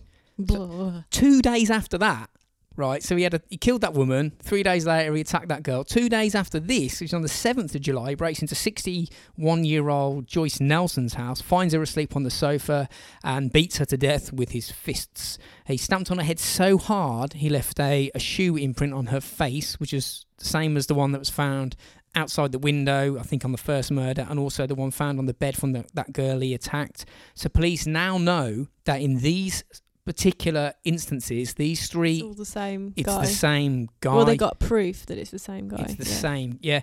So EFITS went out from descriptions that survivors had said that he looked at, and a full-on investigation team is set up. And obviously the public are warned at this point because they're like, there's some fucking tapped lunatic on the rampage. There were other victims of rape and burglary that came forward, saying that a man told them to swear on Satan that they didn't see him. So that's more than coincidental. Yeah. There's not that many Satan worshippers going around, especially killing doing people. that. Yeah. The 20th of July, so another few weeks later, Ramirez buys a machete, always a good sign, and breaks into 68-year-old Max Needing's house, and he was with his 66-year-old wife, Layla. He attacks them, but they said it was like he was playing. For instance, he's not trying to kill them; he's just whacking them with a machete. You know what I mean? Just playing. And he finally shoots them both. I think the forensics could tell by the marks on their bodies suffered from the machete attack that he wasn't really whacking it. Yeah, it wasn't. They weren't deep. Yeah, it weren't like. I mean, if you've got a cut on your arm with a machete, it's probably going to chop your arm off if someone's swinging at you. Yeah. If it's just a flesh wound, it makes you think that this fucker's playing. just scaring you, Yeah. and then kills them. And obviously nicked everything. The next day, again, so this is a real rampage now. This is the 21st of July, 1985. He shoots Chanarong Kovanath. I hope I've pronounced that right. He shot him in the head whilst he slept next to his wife, called her name's Sumkid. Ramirez sodomized her in front of her 8-year-old child. Then he dragged her around the house to get valuables, and then before leaving, tells her to swear on Satan that she's not hiding anything else around the house that he needs. So he's killed one, mentally destroyed basically the others, and physically assaulted the one of them. August the 6th, so this is not even a couple of weeks later, he breaks into the house of Chris and Virginia Peterson. He shoots Virginia in the head, and it's nuts because she sits up in bed like the fucking Terminator after he's blasted her in the head, and she dives on her husband to shield him. That's how much of a fucking superwoman she is. Jesus. Chris was also shot in the head immediately after, but he didn't realise that he'd been shot, and he actually gets up. So they've both been shot. He gets up and starts to physically fight Ramirez, and he's shot several more times. He actually dodges a few more bullets, and eventually Ramirez apparently just runs away because he's like, these fucking dudes can't be shot. I know I shot you both in the head. These are zombie fucking Just seem to annoy people. you. Yeah, they just. Chris, even though he'd been shot several times, I think it's probably the adrenaline surging through his body, but he actually thought it was some kind of crazy, mad joke that Ramirez was playing. He thought it was like a blank firer or a starting pistol, not an actual real gun. And again, yes, they both survived, and remarked that Ramirez seemed to enjoy watching them flail around while shooting at them. Again, just another sick form of... That's how he's getting off, I suppose. By now, these crimes are all over the news, and he's loving it. He's watching himself. On August the 8th, again, 2 days later, he breaks into the home of 27-year-old Sakina Abouaf and her husband, who was 31. I think his name was Elias. Again, he shoots the male first, and then he handcuffs Sakina, forces her to tell him where all the valuables are, violently rapes and beats her. Their 3-year-old son walks in when Ramirez is doing this, so he ties him up and then carries on raping his mum in front, and he was saying to her, don't scream, swear to Satan, you're not going to scream. So it's like this connection with Satan, and there's this weird, horrific sort of, incapacitating people, and these crimes are all sort of matching up. On the 18th of August, so 10 days later, he headed to San Francisco. Now, I think it's probably because his crimes were getting noticed. It wasn't like it was full blast everywhere on every news channel, but it was picking up traction because the cops are like, we need to start fucking... This looks like there's a serial killer. Anyway, he goes to San Francisco and he breaks into Peter and Barbara Pan's house. Peter Pan, mate. Peter Pan. Brilliant. Shoots Peter Pan dead in his sleep, and then rapes and shoots Barbara Pan, robs the place, and before leaving he writes Jack the Knife on the bedroom wall, and then he writes draws pentagrams and shit everywhere. Now the ballistics, the forensics said that the ballistics showed that the same gun was used for the crimes back in LA, the same one. This one is in San Francisco, obviously, and said, hang on, this is the same. So he's moving around slightly here, and they also found another matching boot print. Now, Ramirez at the time was staying with a friend in San Francisco. He hadn't gone back to LA, and he was watching the crimes on the TV, the local TV channels in San Francisco, like local news. And he even said to his mate, look at that e-fit. Looks like me, doesn't it? And he was like, oh, yeah. And she was like, what? Said she thought it was weird. And he even tried to palm off jewellery to her as a present that he nicked from she actually did report him further down the line, but how creepy is that, man? Fucking hell. Well, he's like, don't care, does he? He clearly just doesn't give a shit. No fucks. All he cares about is feeding his addictions. That's it. That's all that matters to him. But it's like, seems like he's getting more and more like cocky with it.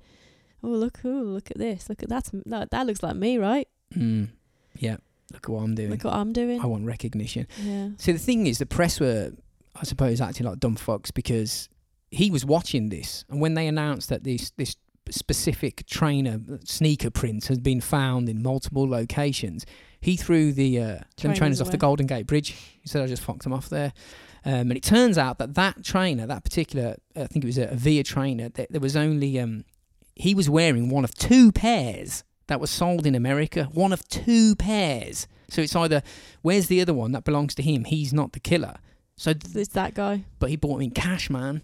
So they couldn't trace Yeah, it. They were like, fuck. I mean, that's crazy. Like, what trainers were these fuckers? Like, only 2 pairs in Well, the whole of America? That's what I saw on a documentary. I was like, are you sure? Did I hear that right? That seems a bit odd. Someone can just go and check that if they could be bothered. So he goes back to LA, and this is on the 24th of August. He steals a Toyota and then tries to break into James Romero's house, but he gets disturbed essentially, and he runs, which is weird. I'm guessing there must have been quite a lot of noise and a fair few people in the neighbourhood. Maybe it's a quiet cul-de-sac or whatever. But Romero's kid, who was 13, James Jr., he heard and actually saw Ramirez running away. And he's obviously a smart kid, so he takes notes of everything he sees. He gets some digits from the car registration plate. He also notes the make and the model and the colour. It was like a burnt orange colour apparently, and he gives all that to the police. So this is the net is closing. You can see that it's getting. They're building more and more case around him. His incompetence. I mean, if he. Yeah, like it's amazing he's gotten this far without being caught. It's crazy. And I know that the forensics and shit back then weren't as good, but. Fucking hell. But it's also in very quick succession, this is. So they're going, happening another, quickly. shit. And then, so eventually something will give, and it's him that gives.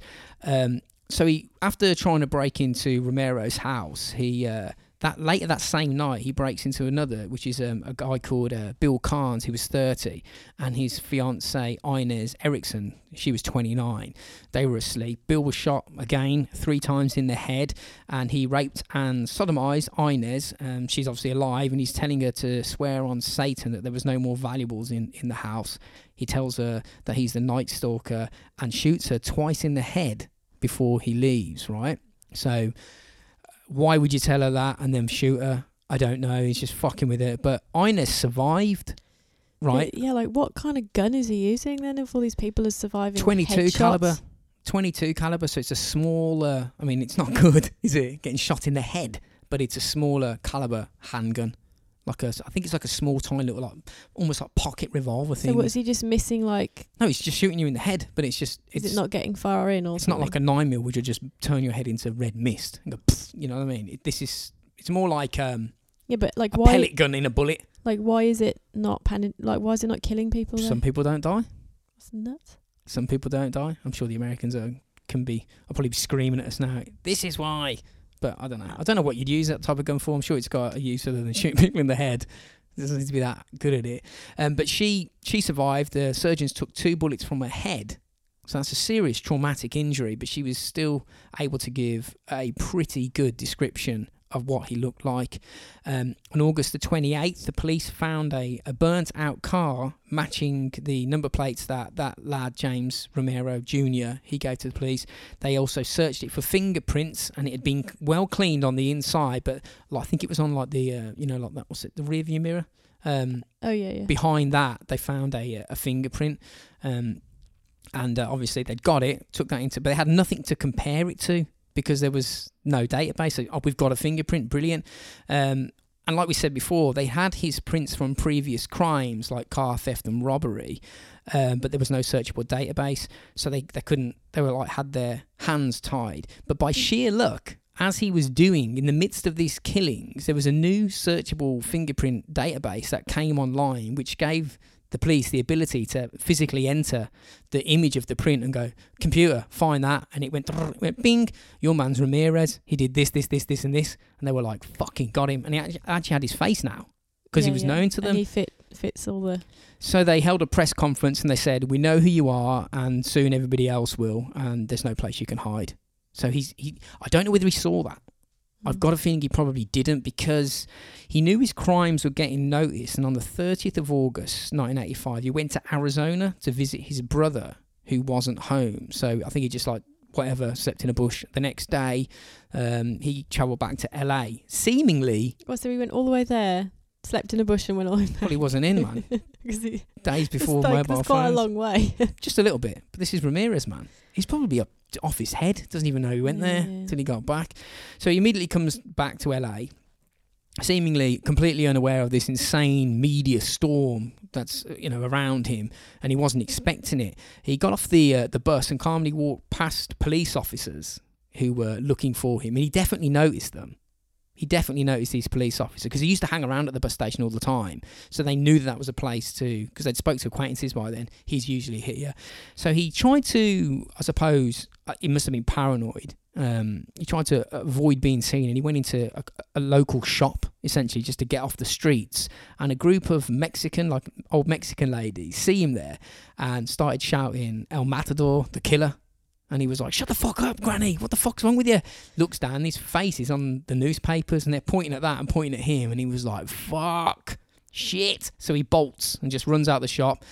Obviously, this is causing a bit of a commotion, and people are starting to see. He tries to break into a car, but he's unsuccessful because everybody's on him, and he just runs through like streets, through a few gardens or whatever, and it's mob rule. They fucking corner him and kick the fuck out, like properly seriously.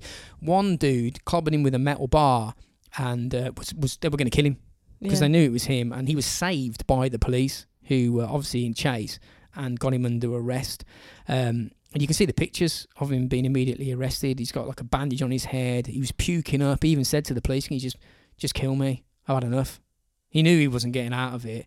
And obviously they didn't. They took him into questioning, and pretty much just all came out. He didn't care. These trials started 3 years later on the 22nd of July, 1988, and it was massive news. I think he really enjoyed it, because he was kind of like, he was smiling at families in the courtroom, loving the fame. He was wearing sunglasses when he entered court like a rock star. He was showing pentagrams drawn on his palm. He was flashing them to the jury and to the court and waving at the families. He had scores of female admirers turn up. What's all that about, Hannah? Why is that a thing that happens? Well, I'm guessing there will be some kind of Satan-loving women. But it happened with Bundy. What is it from your point of view? From my point of view, I have no idea, because like that's not the way I think. I don't think that way. Like I don't appreciate violence and someone being sexually aggressive. Well, just like idolized because of those kinds of actions. But there's some, I suppose, for some women, there's something about the bad guy, isn't it? Like, there's a lot of women who will, like a rape fantasy. Yeah, will go in and out of terrible, aggressive relationships just because they're like that. They're attracted to that kind of bad kind of person. So, I feel like they're probably just, was he attractive? Or if he looked like a rock star, it's like he's big news. He's like. I think sometimes people don't necessarily really think about what it is that he's really there for, and they're just caught up in the hype. You say that, but one of the jurors who were on the trial actually properly fell for him and ended up marrying him when he was in prison. How fucking bananas is that? Yeah, but wasn't that like Bundy though? Didn't he like? Can't remember. Bundy, because he had like his true like love, the relationship he had in the beginning. And she like disowned him when she found out what he'd done. Yeah. But there was that other woman, wasn't there, that he like got pregnant whilst he was in prison. Yeah. And like, so she idolized him. She believed everything. Yep. It's the same. It's like you could ask the same for women who follow a cult leader. Like, why? It's because they see something that they admire and that they want to be part of, and they'll do anything to like follow it blindly. Yeah. It's crazy, but isn't it? I don't necessarily think it's just a female thing, but... No, it's definitely not, because like... Because there are many females out there who would find his behaviour abhorrent. Of course. This is just one small instance of this. This is not... And likewise, we did a podcast on Joanne Dennehy, I believe that's her second name. She was the Peterborough Ditch Murders, episode 100 and something that we did. And... she was like a crazy sexual deviant, would stab herself whilst having sex with guys. And every bloke that she bedded said that she was amazing. And like when I put the pictures up of her, like with slashed up stomach, and like some of the like lads were going, yeah, she's all right, man. And like it's the allure of the danger, I suppose. I think it's like I don't know. Yeah, Not for me. I suppose the yeah, you're right. It's like that. People fall for the dangerous. Yeah. You know, they find that sexually arousing or whatever. Yep. And I think also, you know, for some young women, it's just like they get caught up in the hype. Don't necessarily fully understand what's actually they're done. not really thinking about what it's it is. It's difficult to understand, to fully get your head around anyway, regardless of whatever age you are. But if you're like 18, I could imagine you hear things like what Bundy did, but it's hard to truly appreciate what he did until you've lived longer, I think. Do you know what I mean? Or probably not worded and that. And also, you know, Bundy was for Bundy, it's obvious because he was charming, and he, you know, there was something about him that made people, you know, because a lot of psychopaths are like that. Apparently Ramirez was. Psychopaths are like charming. that. They have this inner ability to charm people into thinking in their own way. So manipulation.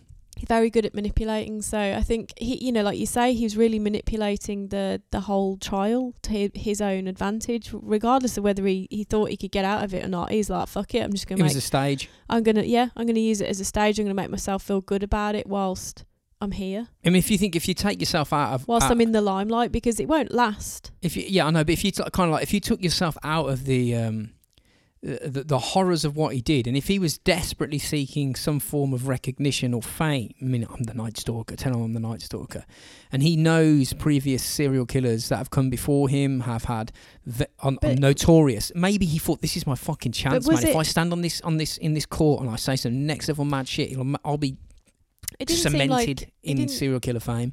It didn't seem like that was his reasons to begin with. In the start, it seemed like he was just doing it because, you know, he had been brought up to think that all these violent things were normal, and fuck it, I'm just gonna do it. He literally didn't give a shit. I didn't care. He obviously didn't give a shit about anything he was doing, but it seemed more like as he went on, like through this rampage, it was like he was gaining traction in the news. People were like following it. People were idolizing it to a point. People, you know, there would have been people out there doing that, and he sees this kind of almost like following that he's getting because of it. Yeah. And he starts to really revel in that, and then, you know, obviously in the main, a lot of people are very angry at him, and like you say, they nearly killed him because of it. But he's only focusing on the small amount of positive that he's getting, letters and proposals. Yeah, that's the thing. He probably would have been sent loads of posts and stuff from it's fucking mad, admirers. Isn't it? He was bags and bags. Because people are like strange. They, you know, they live to follow the danger, and they want to be part of something that's happening that's like big. And this is big, like you said. It was like it was massive when it was going on. It was at the time. It was the most expensive trial in Californian history. It was like nearly $4 million. So this was a massive deal. Why so much? Why? Because there were delays, and there was, I'm guessing, so many crime scenes. And so many just a massive case. Such a huge. He did a lot of delaying. Evidence to go through, and It's all enormous. of the witnesses, and I can imagine. It's enormous. At one point during the trial, one of the jurors just didn't turn up for duty. Is that because they were fucking him? No, it's because they were dead at home, shot in the head. And that shit everybody up, because they were like, that follows pretty much what he did in quite a few cases. Is he pulling strings from inside? Has he got an army of followers outside that are killing people? Everyone was cacking their pants on the jury. Did he just kill himself? No. It was a woman. It was a domestic. It turns out like her husband or boyfriend had shot her in the head. What the fuck are you drinking in the water over there, man? God. Everyone's blasting each other in the head. That's the thing. Like you. The problem is with having guns so readily, you know, and ammo so readily available. Careful, you're gonna lose half of America now. No, I'm just saying if a domestic, like, whereas here, a domestic abuse could potentially wind up in You stabbings, just get hit with a tin of beans. or like plates or whatever, knives. Someone will push you over and write a letter. Guns are very much more successful at killing people. Well, Not except for in his apparently case. his gun is apparently really shit and doesn't kill it. Like only kills like half the people he shoots in the head. But That's fucking crazy. I've never heard so many people survive headshots Yeah, it was the caliber of weapon. ever. It's like shit. It- You know, like that scene at the end of Fight Club where he shoots himself in the back of the head, and you're like, is that Yeah. possible to survive that? Yeah. Like, and it is, I suppose, Yeah, of that course people it do is, yeah. survive getting course, shot. yeah. And imagine like being that person, like, yeah, I got shot in the head 3 times and I And- survived. And then I got anally raped. Fuck. And then I had to give him all my belongings. And then I No, went but to the police. didn't he shoot that guy? Like you said, he like shot him in the head 3 times and then more in his Shot- body. And Shot then him he's in the head, he's yeah, and still then fucking- he attacked Ramirez, and Ramirez was shooting at him, and he was dodging And him he's like still fucking Neo alive? from the Matrix, and Yeah, then yeah. he kicked, and then he engaged in an actual physical battle with him. Got shot 2 more times. And Ramirez went, Eventually, "I'm gonna jet." yeah, eventually you're gonna like go round enough people, like, because clearly he's like, it's like what, 30, 40 people he's killed or whatever more. 14. Well, they think. Oh, 14. Oh, it sounds like more than that when you go I did through try it and all, rattle but- through him because there's quite a few. But all right, let's say 20 people. Like, you're gonna hit up some people that are gonna fight back. Of course you are. Everyone. Like, you give eventually them a you're gonna chance that you're everyone will gonna fight get back. some people that will really like, because if you pick older people that are, Even them, man. Get well, punched off a even then, granddad. but Good night. well, It's crazy, isn't it? that, you know, he was more successful at his older killings than he was the Yes. younger ones. It seems like a lot of the younger people always seem to survive. Because I think they moved quicker. Yeah. No, with the Or dodge bullets. he left them alive more often than the Don't know. older people.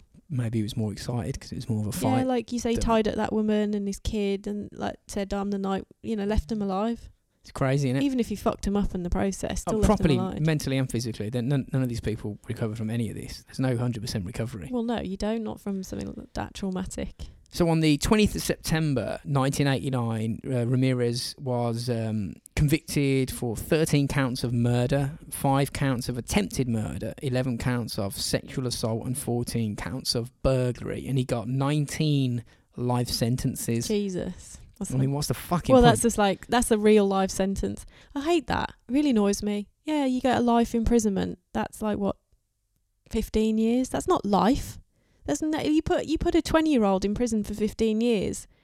That is not life. How old is he by that point? He Like was in his 20? mid-20s. I think he was like Yeah, yeah. 25. Or so. Oh, no, at this point, he's probably, yeah, he's past 25. I don't know. When was he born? 1960? So he's 29 at this point. So, but you know, to give him 15 years, that ain't his life. He didn't. 19 life sentences. Well, that is And- life, isn't and- it? That's his and- whole life. You're never and getting he was, out. he was No obviously- parole. No, and he was I think he was sentenced to death because when he heard the verdict, right? He's completely crazy. He said, "Big deal. Death always went with the territory. See you in Disneyland." What? Okay. What did you say, mate? And unfortunately, it never actually came to any form of execution because with the multiple appeals and delays filed by his defence team to buy time, and that's the only reason why they're doing it, Ramirez eventually died on June the 7th, 2013, due to complications from secondary like lymphoma, some form of like cancer, cancer, B-cell yeah. lymphoma, yeah. So he basically got away. They couldn't go away with it. He got Well, sent he to was in prison pri- and He then was he in just... prison until Yeah, but he died. Yeah, but that's not... That's I not... mean, he had a better life in prison in regards to well, yeah, regular food, yeah, regular yeah. drink, and it got him off drugs. He got away with it. I think when people are in such bad conditions in their life, literally homeless with nothing left, and Well, they're fucking yeah. psychos, they People might as well just do it because what you can do, get a meal on an At Xbox, the end of the day, and a roof over your head, people people are caring for him in prison, helping him. feeding him, cooking for him, giving him food, It's like giving him, washing his clothes, washing his bedding. checking in on him. Like the staff, you know, they're not looking after him because he's in prison, but that's more looking after than he's ever had in his whole life. Yeah, yeah. It's He's crazy. had to fucking fend for himself the whole fucking time. So, like you say, it's probably actually it's He a has better got a life. better life. He has got a better life than And- he would have done. He would have been dead if But he then stayed out. He'd been dead of a drug Karma, overdose. you know, cancer got him. in He the was end. mad though because in prison it was like I think it was Sean Penn that was actually banged up in the same prison as him. And he said Ramirez used to like rattle on the cell door. I'm pretty sure it's one of them celebrity ones. Rattle on the cell doors. One of them celebrities. I said I'm gonna get you. I'm gonna come and get you. So he used to just fuck me all the time. Fucking hell. Well, Fuck. So that's Richard Ramirez. he's very mentally disturbed. Incredibly person. mentally disturbed. Like off his tits. But even when he's not off his tits, because he's obviously not off his tits in prison, still like fucking with people's heads, isn't he? Yep, he certainly is. So there you go. There's the pod. No Rob again this week. Like I said at the beginning, we've got a Rob pod to come out Yeah. during the week. We've got another one. We've got another 3 or 4. It's just a different setup for a bit. Yeah, Obviously, you know, times are and we're not tricky. we're not mentioning the big C on this one. We're No, trying to like get I through it. mean, trying to get her through a day, like just one day without talking about it's really difficult. This has been a bit of light relief, actually, Yeah. talking about horrific bludgeoning rapes and murders and necrophilia. It's been just a something different nice to bit think of about light and talk relief. about. For fuck's sake. nice. I think we're all a bit over, like, we're a bit you know, you say it was terrible, but like you're a bit desensitized to death right now because it's just everywhere. Oh, at the moment. 10,000 dead? Huh. Oh, only that was only Marvellous. 14 people who died. Yeah, we were shitting us. No, we're talking about it again now. We're not talking about it. No.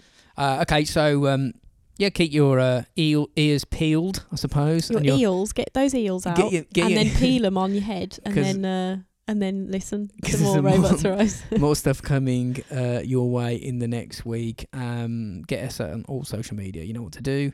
Robots for Eyes. And we'll see you at some point in the next few days. Ta-da a bit. Don't catch it.